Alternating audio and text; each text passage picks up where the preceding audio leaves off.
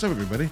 We're back again for a cutscenes update, whatever they're called. So, last week, Indiana Jones and the Dial of Destiny came out, and I meant to get the review up, but last week was a crazy week. I ended up having my entire furnace and AC system replaced, and the next day was a little bit more chill. I got my surround sound and had to set that up for my living room for my family movie night because I'm nothing if not constantly trying to have a better experience. And then the next day had a refrigerator delivered, and that took a lot of planning and moving things out of the fridge and then helping them take the fridge apart to get it in my door, which meant taking my door off the hinges, which is a whole process. And then getting everything back in and helping them find a part that they misplaced and putting everything back in the fridge. And then making dinner, which we sat down to eat at a cool, chill 10 o'clock. It's been a crazy week. And over the weekend, my sister-in-law is in town with her son to celebrate her baby coming in August and her son's birthday. And it's been busy. So I apologize you didn't find out my thoughts on Indiana Jones and the Dial of Destiny before the movie came out on Friday, despite the fact that I saw it last Wednesday. You are getting it now. And I'm talking kind of fast because I'm trying to get this done because it's Monday and I should have put this out sooner. So without further ado, minute and 35 seconds in, let's get into a little, 10-minute review of Indiana Jones and the Dial of Destiny. As an avid action fan, which is something that I feel like I don't have to say to y'all, action movies are fun. But hear me out, and I want you to hear this with the most sincerity. I think that I just know that I'm being extremely sincere, and this is not a knock. Action movies are stupid. I mean it. They're kind of dumb. Because for an action movie to work, by and large, you have to believe that our hero is bulletproof, and his friends are bulletproof, or her friends are bulletproof. Their friends are bulletproof. And if it's not bulletproofness that decides it, then it's purely inadequacy on the side of the opposing forces. And for the Indiana Jones franchise's history, the Nazis have been terrible at aiming and basically everything else. And so, while I will say right out front for people who want to get in and get out, Indiana Jones and the Dial of Destiny is a good movie. It was a blast. It did a lot of good for the franchise, which sounds gross to say out loud. It did a lot of good for Harrison Ford. You could tell. Honestly, the biggest takeaway from this movie is you know when Harrison Ford's having a good time, and it shows, and it's fun to watch. Watch Shrinking on Apple TV, another show written in part by Brett Goldstein, the guy who played Roy Kent in Ted Lasso, who also wrote large portions of Ted Lasso. Shrinking is incredible. And Harrison Ford, you can tell the whole time he's on screen, every moment he has, there's life, right? There's something spicy about the way he moves and the way he gets into things. And so, like, Indiana Jones is his thing, right? He jokes when he comes to award shows that John Williams created a score that he'll never be able to fucking escape, which that's the truth. Sorry, oops. But at the end of the day, Indiana Jones is Harrison Ford. You know what I mean? It's one of those characters that dies with the actor. It's not like James Bond. I don't think we'll get another Indiana Jones. We'll get similar movies. Nathan Drake is Indiana Jones. For those of you who don't know who Nathan Drake is, there was an Uncharted movie. So if you don't have an excuse, if you're not a gamer, there was an Uncharted movie. But Uncharted, the games, are Indiana Jones. Tomb Raider, the games, are Indiana Jones with different characters. But there's a reason they don't call him Indiana Jones. And there's a reason that they're different. They're not walking around with fedoras and whips. Indiana Jones is a very specific, very alive personality that is tied to this miserly, curmudgeonly Harrison Ford. And he was having a good time in this movie, and you could tell. And you could also tell the man's almost 80. Or 80. He's old. And, fuck it. Let old guys do action movies. It rules. Does that make the action movies a little dumber? Yes. Yes. Sorry. Yes, it does. Gunfights. There's a couple times where there's a couple times where Indiana Jones is getting shot at, and he doesn't really move. One particular scene, he's on a boat driving away. That boat is driving a pretty linear path and being shot at by a guy that has been so far touted as a pretty ruthless killer. And Harrison neither moves nor does a bullet hit him. Okay, it's fine. It's Indiana Jones. I'm not expecting him to get shot in the back while running away. That would be stupid. So, maybe it's because I've seen too many movies. Maybe it's because I think about them too much, which I'm frequently accusing myself of doing, thinking about things too much. There are moments when somebody is doing something in a movie, specifically an action movie, like running or something, and without knowing, well, this guy that's aiming at them obviously isn't going to hit them. And they don't. And so, here's the thing. Indiana Jones and the Dial of Destiny is a return to form, right? It doesn't feel like it's exactly like the original trilogy, but it sure fucking feels like it's getting there. I'm one of those weird people that didn't hate Kingdom of the Crystal Skull. People were like, aliens, really? That's the fucking thing. Like, you've dealt with the Ark of the Covenant and the Holy Grail. Aliens doesn't seem that far out of the realm of possibility. And this movie does an even weirder thing. But it works, right? It works because they stay true to a few laws of fiction. And it's a really beautiful seeming send-off to the character. I will say, I don't know if there's going to be another one. They don't make that clear. And there's a couple of reasons for that. So this movie was directed by James Mangold. Those who don't know, James Mangold did a few things that were pretty good, then did Wolverine. And everyone was like, what? The Wolverine, the Japanese one, where he goes to Japan. That's what that means. I didn't see that movie, but I've heard people say it was good. But then he followed that with Logan. There is not a person on this planet that I know that is like, Logan's a bad movie. They may not like it, but it's pretty hard to say it's a bad movie. So Logan kind of sets us in the gear. It's the gear change we needed to go, R-rated superhero movies work for certain superheroes. Deadpool obviously profited off of that, or they profited off of each other. And here we are, waiting for a year or so until we get a Deadpool 3 that has Hugh Jackman as Wolverine. Right. So James Mangold does that. And then James Mangold does a couple other things that I think just about everybody should sit down and experience. Right. So he does Logan and then does Ford v Ferrari, which is a very fucking good movie with Christian Bale and Matt Damon. I almost forgot. And then does Indiana Jones. And upcoming, he's got a Star Wars movie called Dawn of the Jedi. He's doing the beginning of the Jedi Order in the High Republic or whatever. James Mangold's someone worth paying attention to, right? James Mangold directs this movie. James Mangold has a habit of making things so entertaining you stop thinking about their perpetuity. And that's a weird thing to say, but Logan's so good at the end of that movie, you're like, well, what's next? Is there a next? Who knows? Ford v Ferrari ends. It's a biopic, right? A biopic, however you want to say it. And so there's a little bit less questioning up in the air. You're like, this is what happened. But it's still one of those movies where you're sitting there afterwards and going, man, I just wanted to keep going.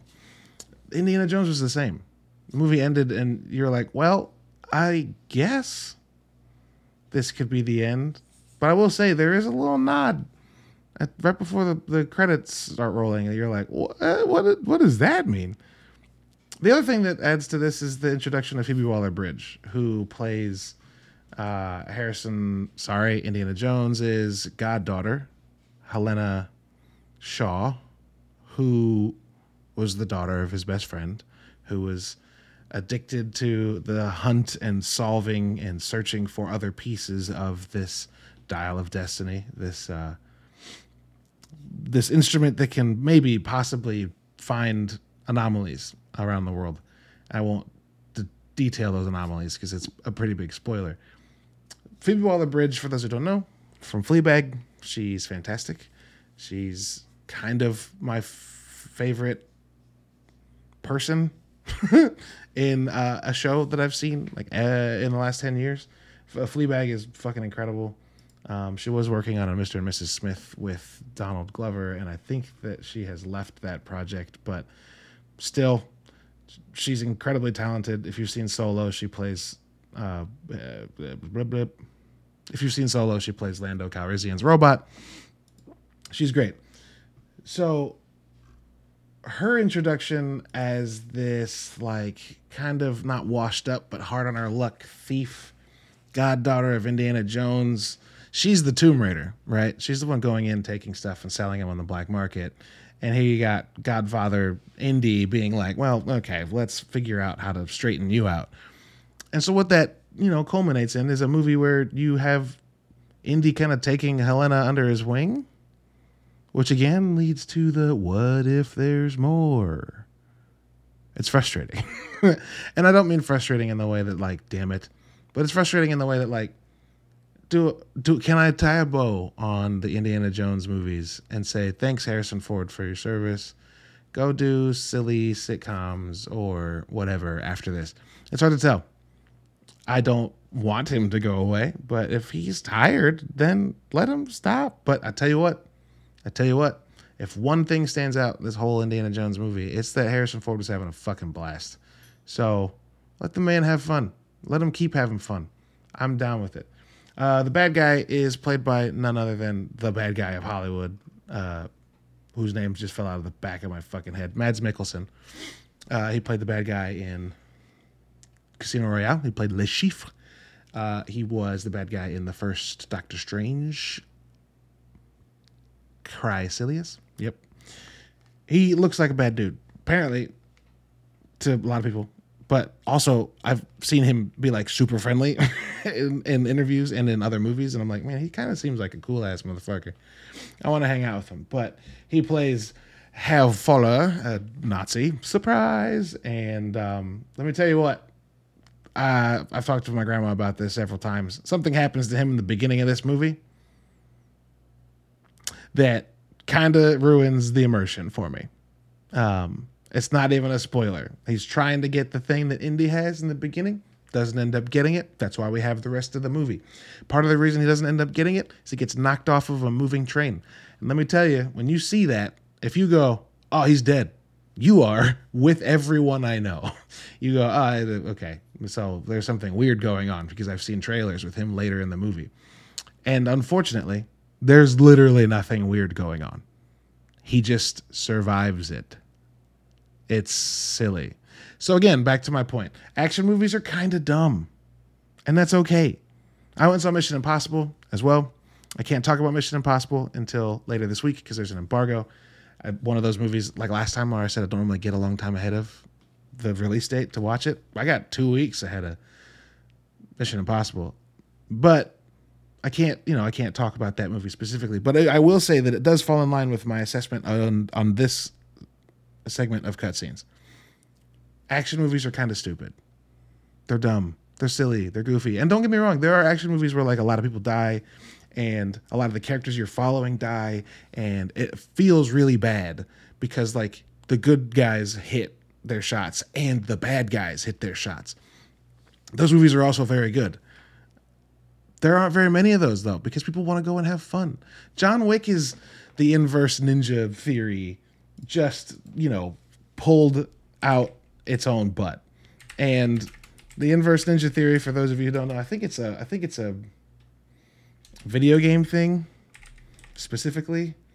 The inverse law of ninjas is a media trope regarding not only ninjas, but any character type that is shown to attack in massed numbers, such as soldiers, robots, vampires.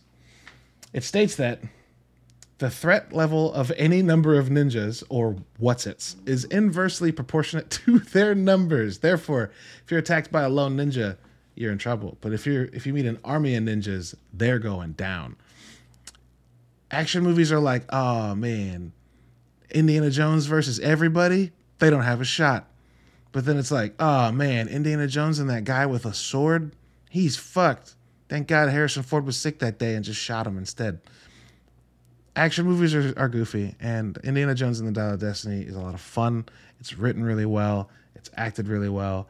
There is some very poignant scene structure, scene building towards the end of the movie that feel really genuinely good.